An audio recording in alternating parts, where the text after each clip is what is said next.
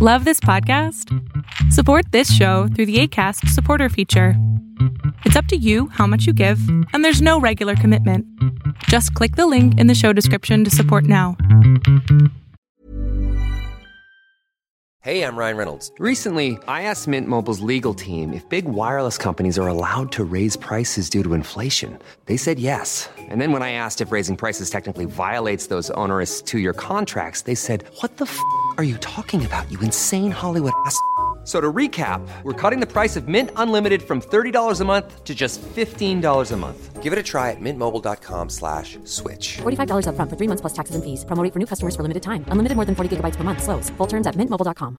If you thought the only way to get a more defined jawline with natural-looking results was through surgery, think again. Juvederm Volux XC is a non-surgical injectable gel filler that improves moderate to severe loss of jawline definition and can help you achieve natural-looking results with little downtime. Even better, this improved definition lasts up to 1 year with optimal treatment. No maintenance required. Improve jawline definition for a smooth, sculpted look with Juvederm Volux XC. For important safety information and to find a licensed specialist, visit Juvederm.com. That's JUVEDERM.com. Not for people with severe allergic reactions, allergies to lidocaine, or the proteins used in Juvederm. Common side effects include injection site redness, swelling, pain, tenderness, firmness, lumps, bumps, bruising, discoloration, or itching. There's a risk of unintentional injection into a blood vessel, which can cause vision abnormalities, blindness, stroke, temporary scabs, or scarring. Talk to a licensed specialist to find out if it's right for you.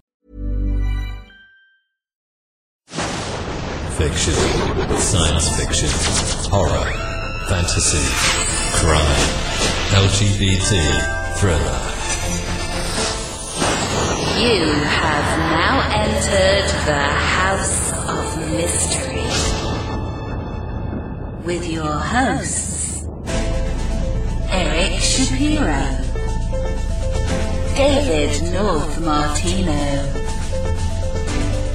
John Copenhaver, and Al Warren. Heard on KCAA 106.5 FM Los Angeles, 102.3 FM Riverside, and 105.0 AM Palm Springs.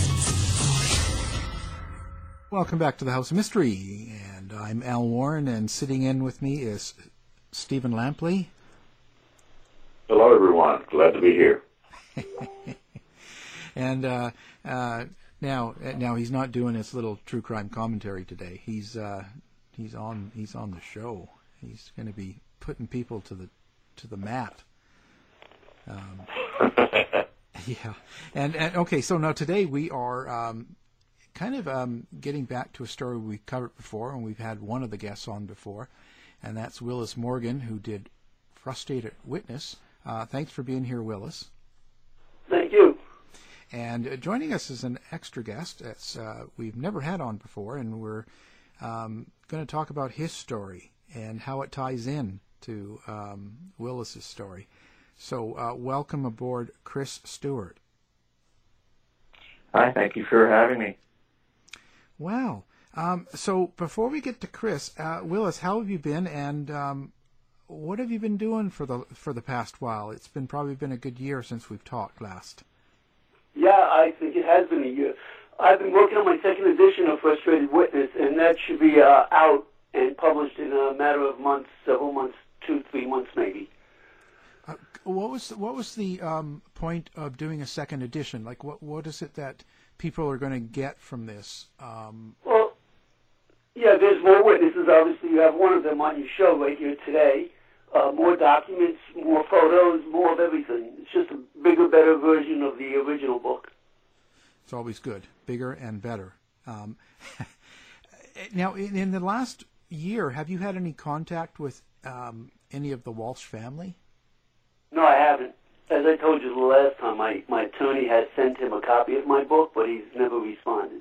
Yeah, I was just wondering if anything happened since we last talked. Maybe he would have come around or said something.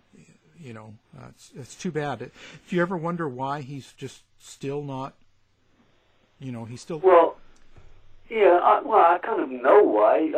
You know, it's like the Stockholm syndrome. You know, the very people that have been abusing him with misinformation and a false closure are the same ones that he now considers to be his friends. Yeah, it's really unfortunate. So now, Chris, let's tell people a little bit about yourself. So before we get to your story, who is Chris Stewart, and what brought you to telling your story? Well, I appreciate you opening like that. First off, because I'm a little nervous because I don't do this kind of thing real often. So I appreciate you introducing me like that. So what brought me to tell the story is just because it's about a 10-minute period in my life that that I've been able to look back at, and it was just a scary thing that happened, and I just see it as I see that whole period of time living in Hollywood as kind of a crucial time in my life, and this was just kind of at the forefront, I guess. Yeah. So it weighs heavy on you. Yes. Okay. So Chris Stewart, let's start with how old are you now, so we know where you are. Oh, absolutely. I'm not 11 anymore. No. I'm 47. 47 years old. Oh, okay. So you've lived with us a while, and now, where did you grow up? Did you grow up in Hollywood then, or did you grow up somewhere else? Yeah, I'm from the Midwest. I'm from a small little town in southern Illinois. You might be able to tell by my accent a little bit. It seems to stick with me. So that's where I was born and raised, and I currently reside in Phoenix, Arizona. Wow, hot city. Yes. Nice now, though. Yeah.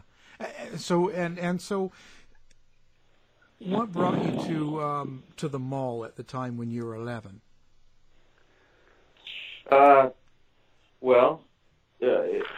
We had just moved there to Hollywood, and my mom just wanted to take me to the mall. I looking back, I've come to realize that I think that the reason why my mom was doing it was because she knew when we moved. When I say we, I have to talk about I'm the middle. I have an older sister and a younger sister. My parents had split up and divorced, and so us three, we really didn't want to leave home, and we knew about Adam going, moving out there, and if you can imagine, in 1981, what that would be like. I mean, nobody had heard much about this kind of thing. Right. So for me, it was just, I don't know, I was just really, really, really terrified, and I think she kind of knew it, and I took it real hard. I took the move really hard.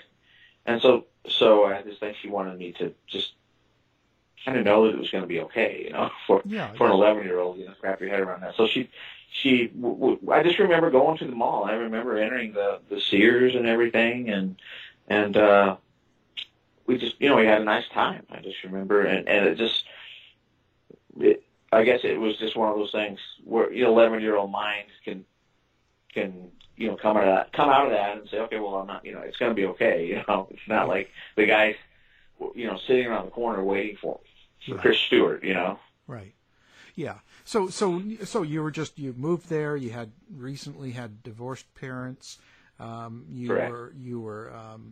Your mother was probably trying to get you out and get you back into life and being a kid. Exactly. And you go out to the mall and stuff like that. And so maybe describe sort of what happened that was terrifying and how it happened to you. Sure. Okay. Well, I've had to kind of go back and look at, where was this, because a lot of years have passed, and I guess maybe, without trying to sound like this is about me, I mean, there's a bigger purpose for this, I believe.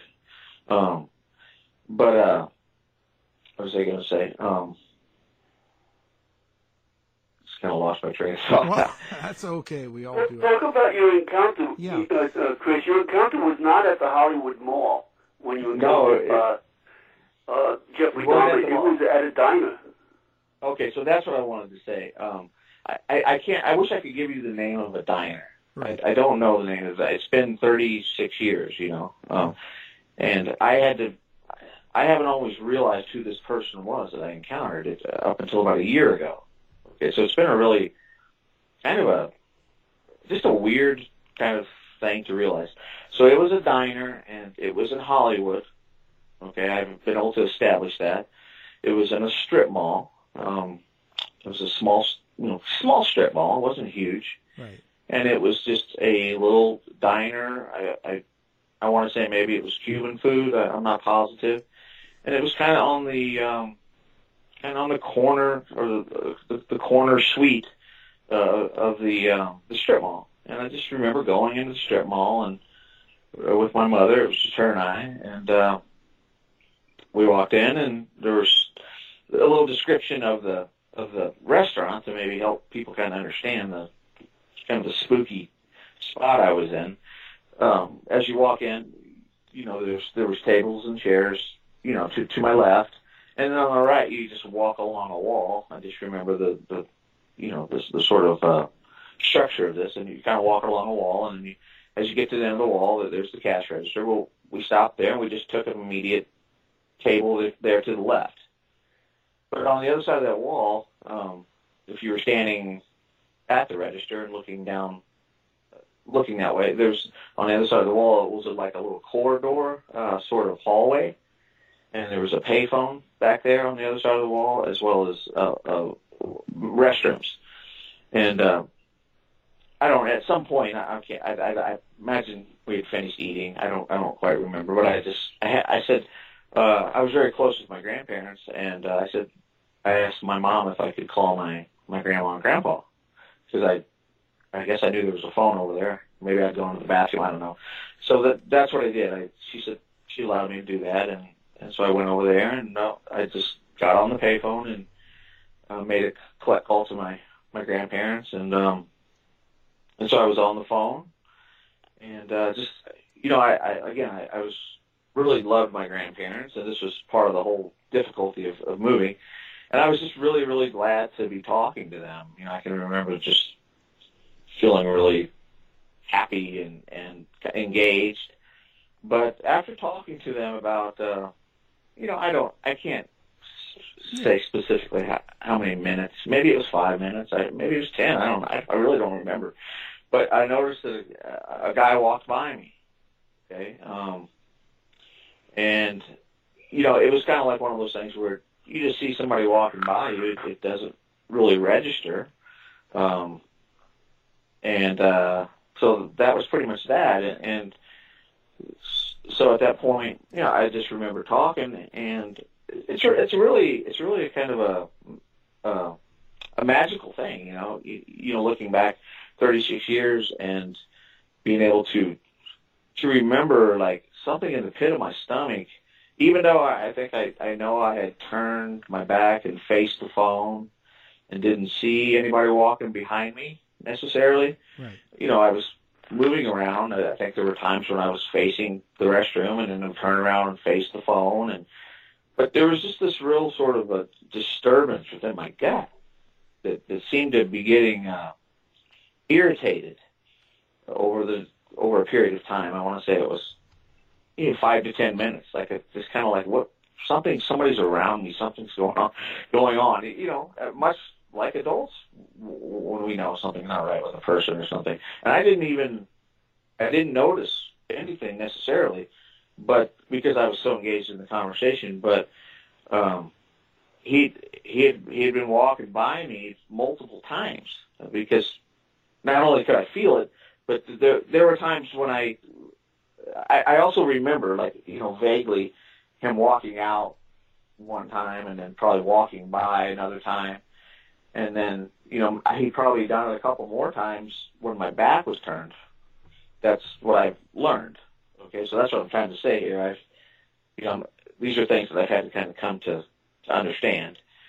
And And so something just really kind of took over in my body, like something's wrong. I didn't know what. I was just anxious, and so eventually I turned back around and I'm facing the men's bathroom, and I see this guy come out again. And at that point, he kind of looks up at me and looks right in my eyes. And it was just, we were all 11, I'm sure you guys remember what it's like when you're 11. And if you could just think about, being in a new city like that at that time and having that happen with Adam, and I don't think I'd ever really been so scared as an 11-year-old. So that's part of the reason why I'm telling my story too. It's been therapeutic to be able to to talk to Willis. It's a good thing to talk. Yeah. And Chris, and you guys a lot. Can you also describe how you realized just recently that this was Jeffrey Dahmer? Yes. This has been a real kind of fascinating thing. I mean, from that aspect of it. I mean, it hasn't been necessarily traumatic to discover it, although the experience was traumatic. Yeah. So how this happened was this was about a year ago. I was on my iPhone, and I look at all kinds of different things on YouTube. There's so much information to be gained on there, and it just so happened that the press conference from that John Walsh was having with his wife, and his kids were there too, and they were basically making the statement that they discovered who took their son, and I was at that time I remember being kind of like, oh wow, I was like happy, I was glad to know that, because I had always sort of wondered, I wondered for a lot of years. So I went in and watched the thing, and it was just like, wow, I must feel like, like such a relief considering everything. And that was it. And then the next day, I was on YouTube again, and it was. I started to see these different interviews that came up with Willis, and these they were children at the time, but they're adults now. And they were talking about Jeffrey Dahmer, and my first instinct was, well, there's just no way. I mean, what is this, So I just happened to click on it and decided to listen to it. I was like, this is interesting. I mean, I had no idea that Jeffrey Dahmer was ever in Florida. I mean, I really didn't. So as I was listening to it, it was just the weirdest thing. I decided to listen because I started to realize that these people were credible, and it was like it just struck me all at once. Everything that I just told you, that what happened in that restaurant, I remembered, but the weird thing was that I could never pin them together. It was almost like I just couldn't identify him, And then the first thing I did when I came off of YouTube was I went on to the internet and I Googled Dahmer young, like as a young person, and these pictures popped up with his long wavy hair and these glasses, and immediately, I mean, it was like, that's him. I had this encounter with the same guy, and it was just very surreal and just everything at once happening to me, and it was, I don't know, it was just really weird to discover, and I just thought, I have to tell my story. I have to tell somebody about this. So this is amazing. I mean, this is crazy, and just all different kinds of emotions going through my body. That's who this was, and. Well, originally, go ahead. When you go back when you're 11 and you're at the restaurant, the diner, and you're on the phone and you're talking to grandparents and just kind of being a kid, probably, antsy back and forth, and you finally got eye to eye, where you've noticed him staring at you in the eyes, like in the face there when he came out of the bathroom, and you said that was a kind of scary or maybe nerve-wracking. I'm not sure what. What was in your mind at that time? Like, so you're talking to your grandparents, you're fairly happy, you had some food probably with your mother, and you're relaxed and you're having fun, and all of a sudden you spot the guy, and the guy's staring at you. Can you? That's really, really good. Go ahead. I was going to say, but can you remember what feeling came across you, and all of a sudden what you thought about this guy? Like this, what was in your mind? Oh, that's a really, really good question. Well,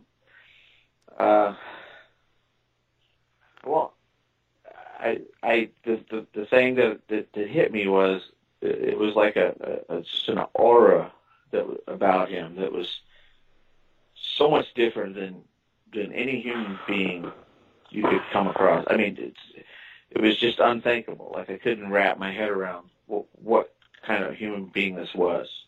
That's how it felt. I mean, I was like, it was just I couldn't gather my thoughts necessarily, but I can remember thinking that this guy has done something really, really, really bad. I mean, not just we all do bad things, Yeah. at times. But I knew that there was something about this guy. Again, I'm 11. Right. But I knew that he did something that he was dangerous. There was a danger about him. And I want to describe him to you, if you'll let me. Sure. Yeah, go for it. He when I saw Jeffrey Dahmer, I mean, and I'm not just saying this, I mean, I don't know, I haven't seen the new movie about him, but they did a really good job depicting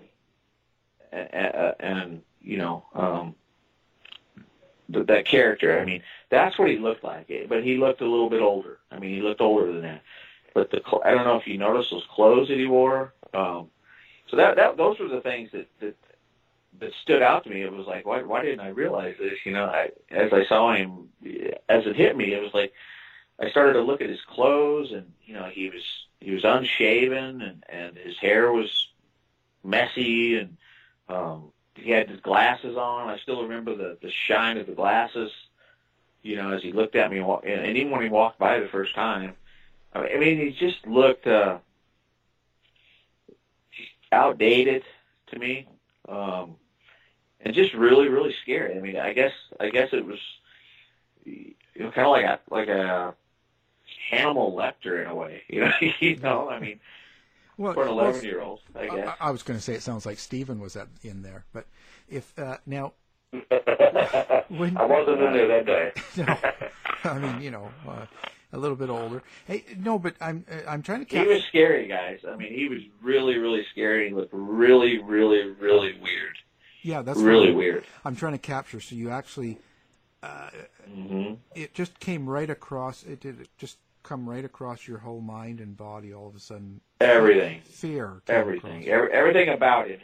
His look, and as I look back, I mean, I remember that I thought that he was very, very dangerous, and he wanted to. I've come to realize that basically this person he wanted to kill me. I mean, I know obviously this is in hindsight. I mean, I know about Jeffrey Dahmer now, but I know we all have learned what was on Jeffrey Dahmer's mind. I mean, he killed people and, had sex with them, basically. So just to realize that, and then it all made sense when I realized, well, he wanted to kill me. I mean, no wonder I felt that way. Yes, he was definitely in predator mode that day, for sure. Yeah, he wanted to kill me. If he would have had the opportunity, he would have grabbed Chris. I mean, that's what he was there for. It's pretty obvious that, Jeff had access to a blue van. He was riding around, so he would have needed to stop to use restrooms. He would have needed to get gas in the van. He would have needed to eat because it was a number of months that he had access to this blue van. And it's the same blue van that was seen at all three sites that are relevant to Adam Walsh's abduction: the Hollywood Mall, the turnpike where Adam's severed head was found, and the location where Jeffrey Dahmer worked, and where I believe Adam was murdered, in the meter room behind the store where Jeffrey Dahmer worked. As well, listen, you can go to my website, frustratedwitness.com, and listen to other similar stories to Chris, of other witnesses that have had encounters with Jeffrey Dahmer when he was down here, and they all say very similar things to what Chris is saying. You know, his aura, his persona that day, because most of them, he was always in predatory mode. Even the day I had my encounter with him, at first I didn't realize he was in predator mode. I didn't realize, you know, my feeling was that he was just very, very, very lonely, and he wanted someone to talk to really bad. But it became so intense, the encounter, and I was 34 at the time, and I was a little nervous with this guy staring at me. And so I was watching him, and I'm one of the witnesses at the Hollywood Mall, and this was at the same location where Adam was abducted on the same day. And I actually saw him going into the toy department, but then I turned around and left. So you had the same feeling with this? Like, you had the same sort of... Oh, absolutely. Like That's why I followed him. Yeah. I knew somebody was going to be in trouble, and this was before Adam was abducted. But I turned around and left, and I didn't know about an abduction until later on that night, that evening, when I heard it on the news. And I knew it had to be that guy I followed to the toy department. I just didn't know who he was until 10 years later. Similar to what Chris is saying. You know, it would be years later before he realized that was who the guy was. Yeah. And yeah, that's the one. Oh, no, go I ahead. was just going to say, I guess coming into this, you know, that was the thing that I was worried about, that, you know, people were going to think that, how could he, you know, 36 years later, you know, claim this? You know, it's been, all I can say is it's been really weird. It's been surreal, you know. I mean, same time the movie's coming out and everything. I don't know why this all happened at this time, but I am 100% sure. I mean, I hope I described him, you know, in a way that, you know, you guys can identify him, you know, through me. Well, you did very good, Chris, because if you listen to the other witnesses on my website, you'll see they all have the same description and feelings that you had. Mm-hmm.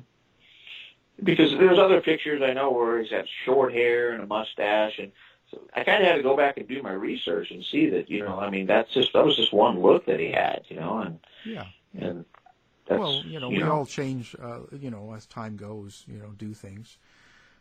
Sure. So when you saw that, can you follow through, and what did you do once the eye connection happened and you were like, oh, this guy's evil, and you kind of got the fear on a little bit?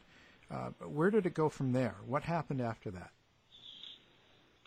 I basically went into shock mode. I think I really did. I went into shock, and I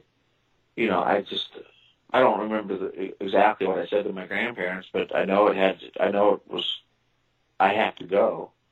You know, I have to go. I'm going to go ahead and go, you know. Yeah. And that was probably just about it, you know, because I was Did you go back to your mother, and did you tell your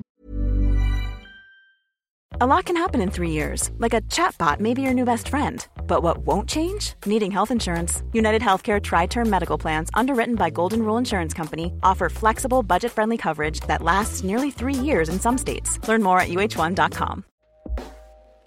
Hey, everyone. I've been on the go recently. Phoenix, Kansas City, Chicago. If you're like me and have a home but aren't always at home, you have an Airbnb. Hosting your home or a spare room is a very practical side hustle. If you live in a big game town, you can Airbnb your place for fans to stay in. Your home might be worth more than you think. Find out how much at airbnb.com/host.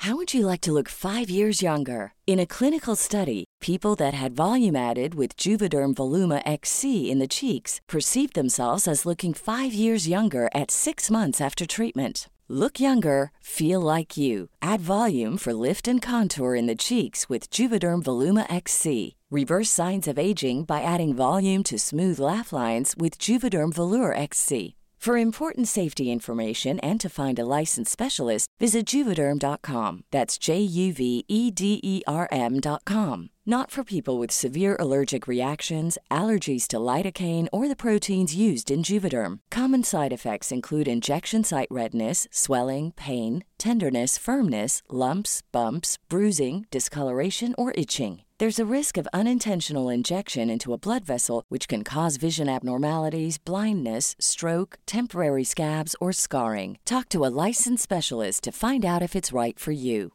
Ryan Reynolds here from Mint Mobile. With the price of just about everything going up during inflation, we thought we'd bring our prices down. So to help us, we brought in a reverse auctioneer, which is apparently a thing. Mint Mobile Unlimited Premium Wireless. How to get 30, 30, bit to get 30, bit to get 20, 20, 20, bit to get 20, 20, bit to get 15, 15, 15, 15, just $15 a month? Sold! Give it a try at mintmobile.com/switch. $45 up front for 3 months plus taxes and fees. Promo rate for new customers for limited time. Unlimited more than 40 gigabytes per month. Slows full terms at mintmobile.com. Other than, or yeah. So then I hung up the phone and I walked over to my mom, and I can still remember like my breath was. I could hardly breathe. You know, like I had to catch up with my breathing. And as I walked over to her, I was like, "Mom, this guy's watching me." And she was like, you know, she kind of took a deep breath. She said, "Who?" You know, and at that she had her back to the you know, the register and the little corridor area, and as soon as she said who, I said that guy right there, and he came walking. I guess he'd gone back in the bathroom again, and he came walking out, and as soon as she turned around, he was right there. I mean, just visible, and he just walked out the front door, and took off, and I just looked at my mom, and I said, that guy, you know,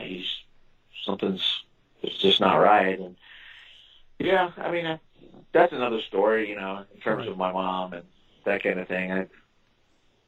But I don't think she realized the severity of it. Well, you know? no. I mean, it's not something. How could she, right? Yeah, it's not something that you're typically. I mean, I don't go to a restaurant and sitting there thinking, okay, who's going to kill me and who's a murderer. That's kind of yeah. That's not, especially in '81. I would imagine she wasn't thinking in those terms, you know. Right. So since then, how has this affected your life? Like, especially the last year here. Now that you're talking about it now. You've met with Willis, and you've given your statement, sort of, and you're moving on. How is this affecting your life now?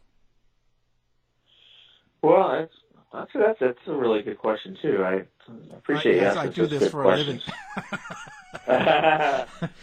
Well, it's been kind of a thing where I guess I'm still asking myself that, you know, like how did that affect my life? You know, I'm not quite sure how necessarily it did. I think it has, but I definitely feel, I guess, just for my own well-being or my own perspective.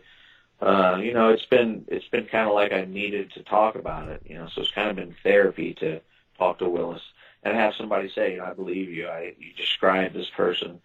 I can tell that you're telling the truth. I know that you're telling the truth about this. So it's been just really, because, you know, I didn't really have that from my mom at that time, you know, and again, she didn't know, you know, and so I don't know, it's affected my life. I can tell that it's affected me in ways because of, you know, the fact that I've needed to really discuss it, you know, 36 years later, you know, after kind of realizing it. How do people around you respond, Bud? I don't tell everybody about it. You know, it was a long time ago, and it is something that, you know, is going to be in the past. And I mean, it is in the past, obviously. You know, but although I do hope that, you know, something better could come out of this. And you know, I know Willis has a, you know, he's seeking good. You know, he's seeking good in his works, and I hope that I can contribute to that, and you know, through this. But you know, I'm close with my siblings and stuff, my sister and stuff, and she lived there at the time, and she remembered the restaurant, and she wasn't there that day. She asked me, she said, "Are you sure I wasn't there?" And I said, if you were there, you would have remembered him. She goes, oh, yeah, you're right. You know, I'm really close with my sister.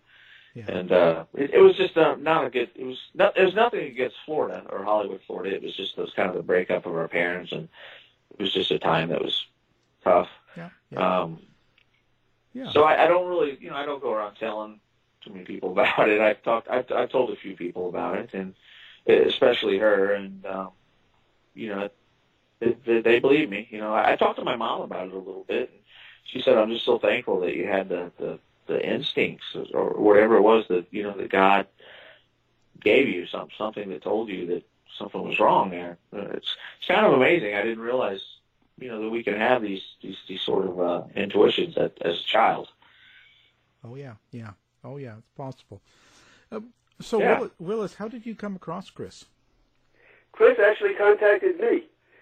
Again, he was watching that closing statement from John Walsh, and then the next day, YouTube has a way of connecting videos similar to the one you're watching.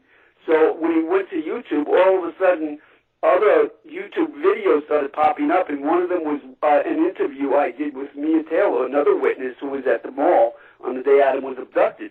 And that's the interview that he was referring to when he said he heard another interview. And so then he contacted me after that on my Facebook page, I believe it was. And Terry, too. Yeah, as well as your co-host there. Your host also had his own encounter with Jeffrey Dahmer, although it was a completely different setting because Dahmer wasn't in predatory mode. But he's had a number of encounters or meetings with Jeffrey Dahmer. Stephen. Okay, yeah. Back in the day. Yeah, it was a few years ago. That was in the 70s. Actually 79. Would have been 79. Wow. And Dahmer was going through medical school in Fort Sim, Houston, Texas, and Steve was also there at the same medical school. Well, you guys will have to forgive me. I'm learning here too. That's interesting. Oh yeah, there's plenty of encounters. I didn't know. A lot of people have had experiences with Dahmer, and sometimes they didn't realize it, and now it's kind of coming out that way. Well, yeah, and also, Al, keep in mind that Dahmer's boss said Dahmer would come in with scratches all over him and his eyeglasses all busted up.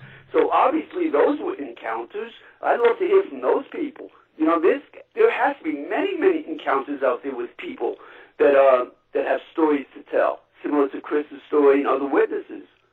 Well, and do we know now? Was Dahmer the type that would cruise other men in the bathrooms as well for maybe just for encounters and not necessarily to kill them?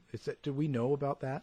I know. All I know is in Milwaukee he did go to gay bars and malls, and down here he obviously went to malls because he went to not only the Hollywood Mall but the Twin City Mall in West Palm Beach where he tried to abduct Terry Keaton. And you can also listen to Terry Keaton's statement on my website, frustratedwitness.com, as well.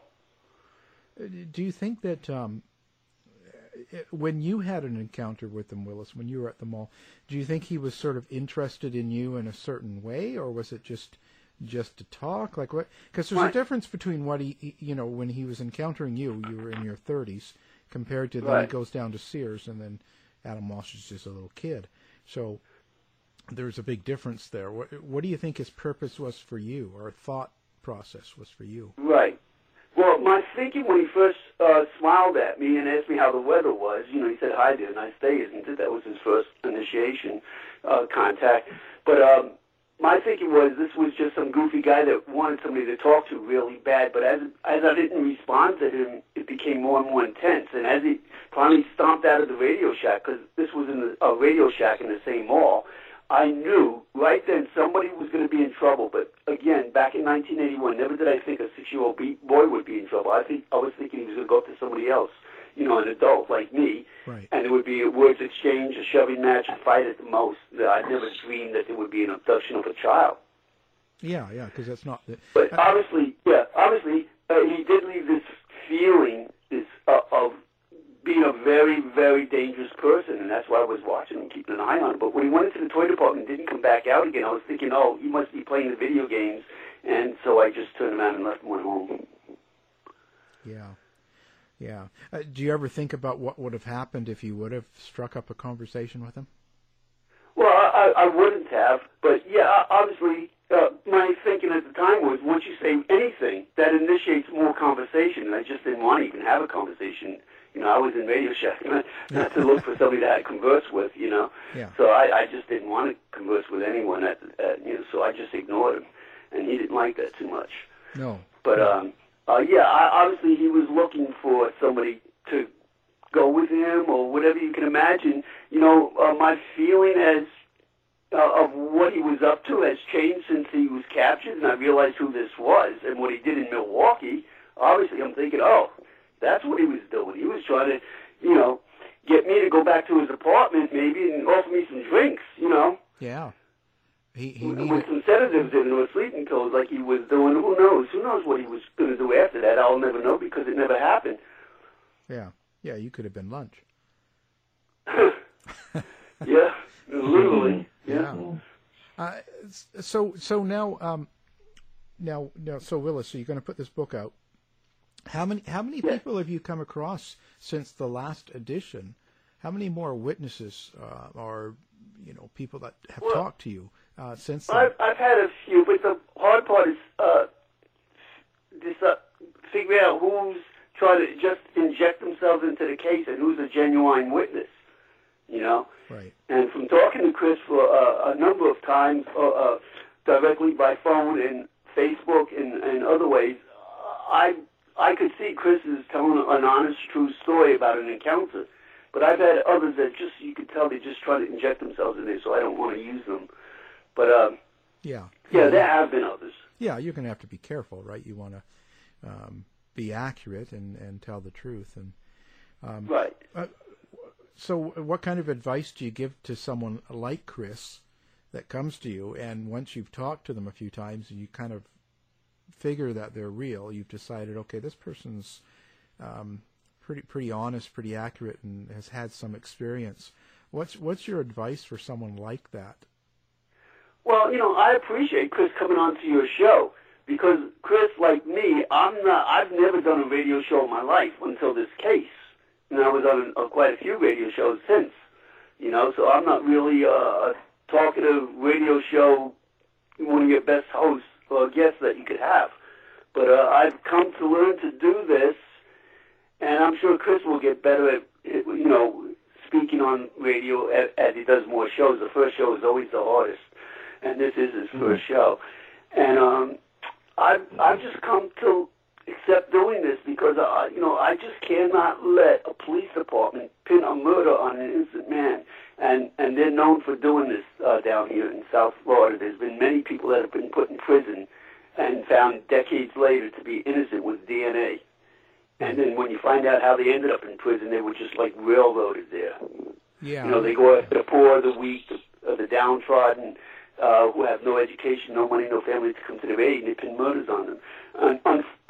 Fortunately, in the Adam Walsh case, the person they pinned this murder on was already deceased. He died in prison for another unrelated case. So he didn't get to spend any time in prison on the Adam Walsh case. But there have been many others. There's Frank Lee Smith spent 14 years on death row where he died of pancreatic cancer before they found out that he was innocent. And then you find out how they get witnesses, to say that it was him by showing them, in some cases, an array of photos. And when a witness doesn't recognize any one of them, they'll say, "You sure it wasn't this guy?" They'll point one out, which Stephen can tell you that's something they're not supposed to do. And they'll say, "We have proof it was him." And some witnesses not wanting to let a murderer of an 8-year-old child get away with it will make the identification. Yeah. And so that's what they do. And they try to do the same thing to some of the Adam Walsh witnesses. Because Jenny Warren was one that told me that Detective Mark Smith tried to get her to assign and date the back of one of the photos. It was the photo of Otis 2, which was a number 5 photo in a 6-photo lineup. But she refused to do it. But he did the same thing, telling her he has proof that it was him and all this, the exact same thing they tried on her. Yeah. Wow, it's quite a story. So now, Chris, so what's next for you now, Chris? Like, how's life? Is everything? Are you going to pursue anything with this story, or what's your plans? Well, I guess I wanted to say, as I was thinking about and listening to Willis talk, I guess whenever most of the time, whenever you hear about Jeffrey Dahmer's victims and such, what some of the psychiatrists have said is the kids weren't his MO, and I'm not saying that they were his main MO. I guess I just when I hear that, or when I see that, I'm just a little surprised that they don't. It's like they kind of bypass some of these incidents that, from what I understand, I mean, there was other boys my age, and so I guess I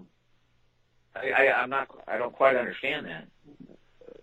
I mean, I do and I don't. I understand that was why he was originally arrested, because he was killing grown men. But I mean, there's tons of encounters with. Yeah. And keep in mind, when you talk about MOs, the only reason it doesn't fit as MO is because the police are trying to distance themselves between Dahmer and the Adam Walsh case. And Adam had his head severed. That's something Jeffrey Dahmer has done many times over. So if that doesn't fit his MO, I don't know what does. Frankly, I just think that someone forgot to tell him when he was down in Florida that he had an MO to stick to. Yeah. Yeah, you can't always, people, they put, references on things, so they sort of say, well, this is this typical MO. And sometimes it is, but then sometimes right. They change. And Stephen can tell you, because, that this is more his expertise, that the book on MOs have been rewritten many times over. I mean, look at the DC snipers, they were supposed to be some white redneck. Yeah. With a white van. There was never no white van. There was never no white redneck with military background. It was two Jamaicans. Right. Yeah. Oh, yeah. No, I mean, one of my books was about Rodney Alcala, the game show killer, and he did that. He was killing and attacking 6, 8-year-old girls, but at the same time he was doing it in New York with 35-year-olds. And right. And strangling one and killing others and shooting others, and so it's not always cut and dry like that. So right, and also it's the neighborhood you're living in too. He was living in a black neighborhood, so near gay bars, so naturally, most of his victims ended up being black gays. Right. Yeah, yeah. There's all sorts of angles to it. So, wow. I guess that's what I don't understand is how come these psychiatrists. And I forget their names. I mean, I know there's a couple of them that are pretty renowned and stuff. And maybe it's because they just don't want to come out and say that publicly. But I mean, if we can figure this out, well, I don't understand how come they can't. Well, they have to write up a formula. Listen to George Palermo, Dahmer's psychiatrist that the court appointed during his trial. I mean, he says Dahmer definitely didn't go for 10 years after Stephen Hicks without committing a murder. So, I mean, he's spot on with his theories. Yeah. And what they do is they work up a formula and they stick with it. And it works in the majority of the cases. So that's kind of what they go with. But it doesn't mean it's going to be with all of the cases. So you just kind of take it on that way. Like if they do up kind of an MO or a forensic idea of what someone is, and it might be right most of the time, but it's not 100% accurate. There's going to be mistakes. There's going to be things that they read wrong. So it's kind of one of those things. They I hope most cops do the best they can with what they know, and you kind of hope for the best output. But it doesn't always work. Sometimes an MO, while that's their preference, they have to act on what they have. So an MO, while it's oftentimes a guideline, you can't expect to stay on that straight and narrow because it does vary. There are opportunities and their victims, they sometimes take them where they can get them. So staying on a straight and narrow MO is not wise. Right. Yeah. So you just kind of take it with a grain of salt. Right. Yeah, like, you know. But that just always seems to come back up, though. You know, when it comes to Adam Walsh, I guess is from what I've heard. You know, and that always seems to come back up as far as you know who his killer was. And yeah, well, you know, until something changes in their mind, until they get evidence that they accept as something different, they're not going to change it, and they're just going to keep repeating it. So you just kind of have to take it as is until it does change. And, you know. Kind of a shame, though, I guess, when you're on the sidelines, you know. Oh, totally, because not everything is 100%. Not everything is 100%. Well, in the Adam Walsh case, let me say that, you know, in the beginning, they botched this case up so bad that when Jeffrey Dahmer was captured, they just didn't want to make the connection. It's like, when you mess up, never fess up. Yeah. Yeah. And the same thing, Milwaukee police are doing the same thing. There was one guy that was murdered in the exact same building where Jeffrey Dahmer was living, and they don't want to make the connection to Dean Vaughn, who was living one floor above Dahmer in apartment 308. Dahmer was in 213, because that was an open homicide investigation when Dahmer was captured. And they gave a young boy back to Dahmer, who Dahmer immediately murdered. And there would have been riots in Milwaukee had the public known how bad the police really messed up and that they just ignored people in Milwaukee because it was a black neighborhood. Yeah. And I guess that would be my answer to you, Alan. I hope I did get your name right? Oh, yeah. Alan? Yeah, sure. I guess that would be my thing is because you'd asked me, you know, going forward, you know, what's next for me. And I don't have Willis's book.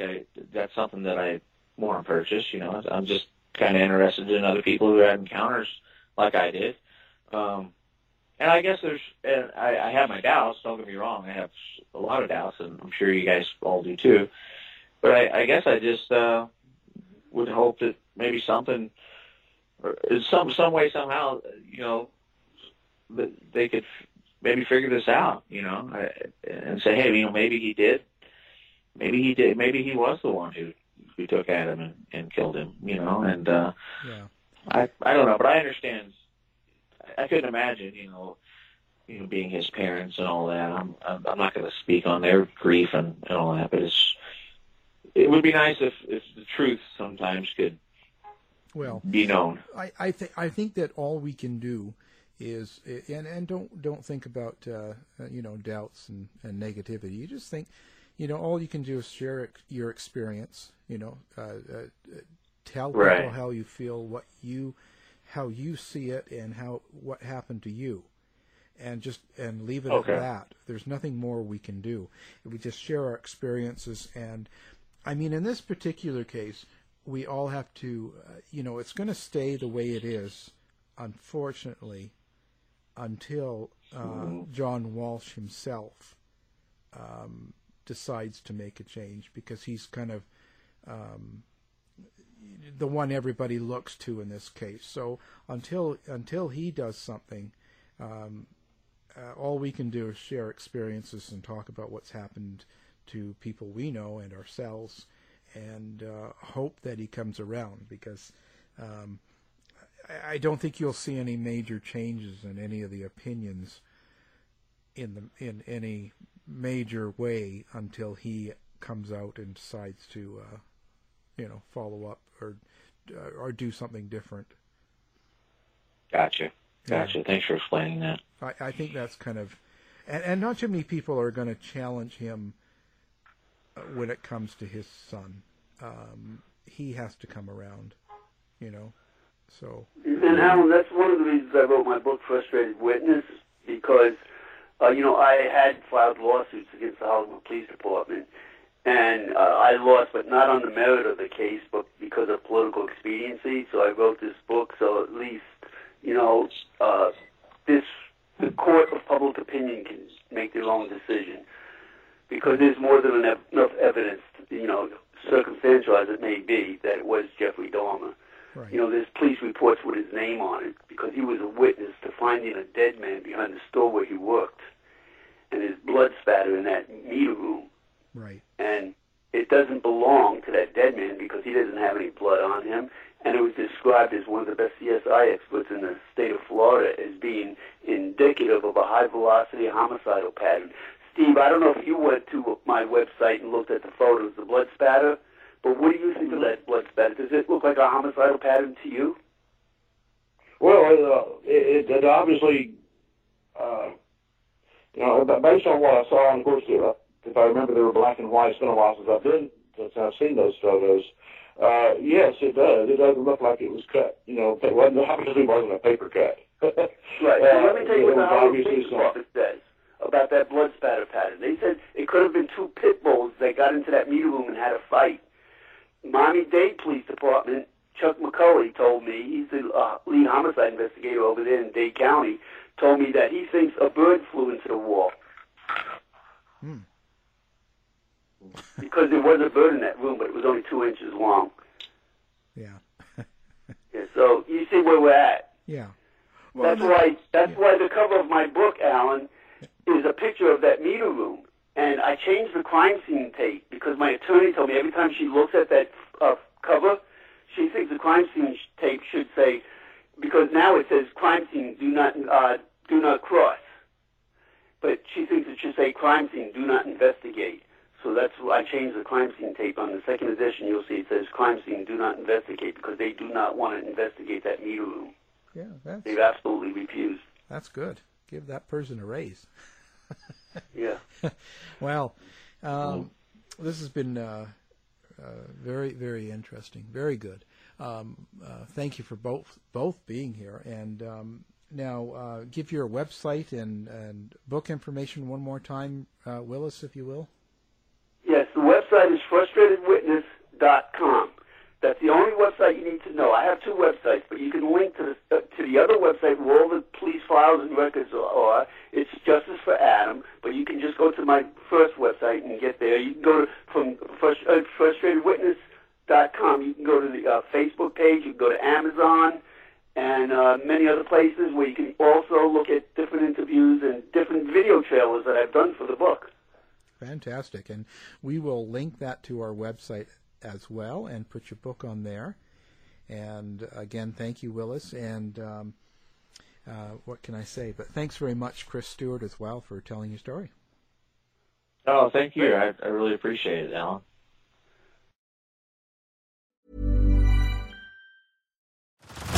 Head over to Hulu this March, where our new shows and movies will keep you streaming all month long. Catch the award-winning movie Poor Things, starring Emma Stone, Mark Ruffalo, and Willem Dafoe. Check out the new documentary, Freaknik, The Wildest Party Never Told, about the iconic Atlanta street party. And don't miss FX's Shogun, a reimagining of the epic tale, starring Anna Sawai. So, what are you waiting for? Go stream something new on Hulu. You've been listening to the House of Mystery radio show. To find out more about our guests, hosts, or shows, go to www.houseofmystery.com. Show's over for now. Was it as good for you as it was for me? Well, good night. This has been a production of Something Weird Media. I'll be back.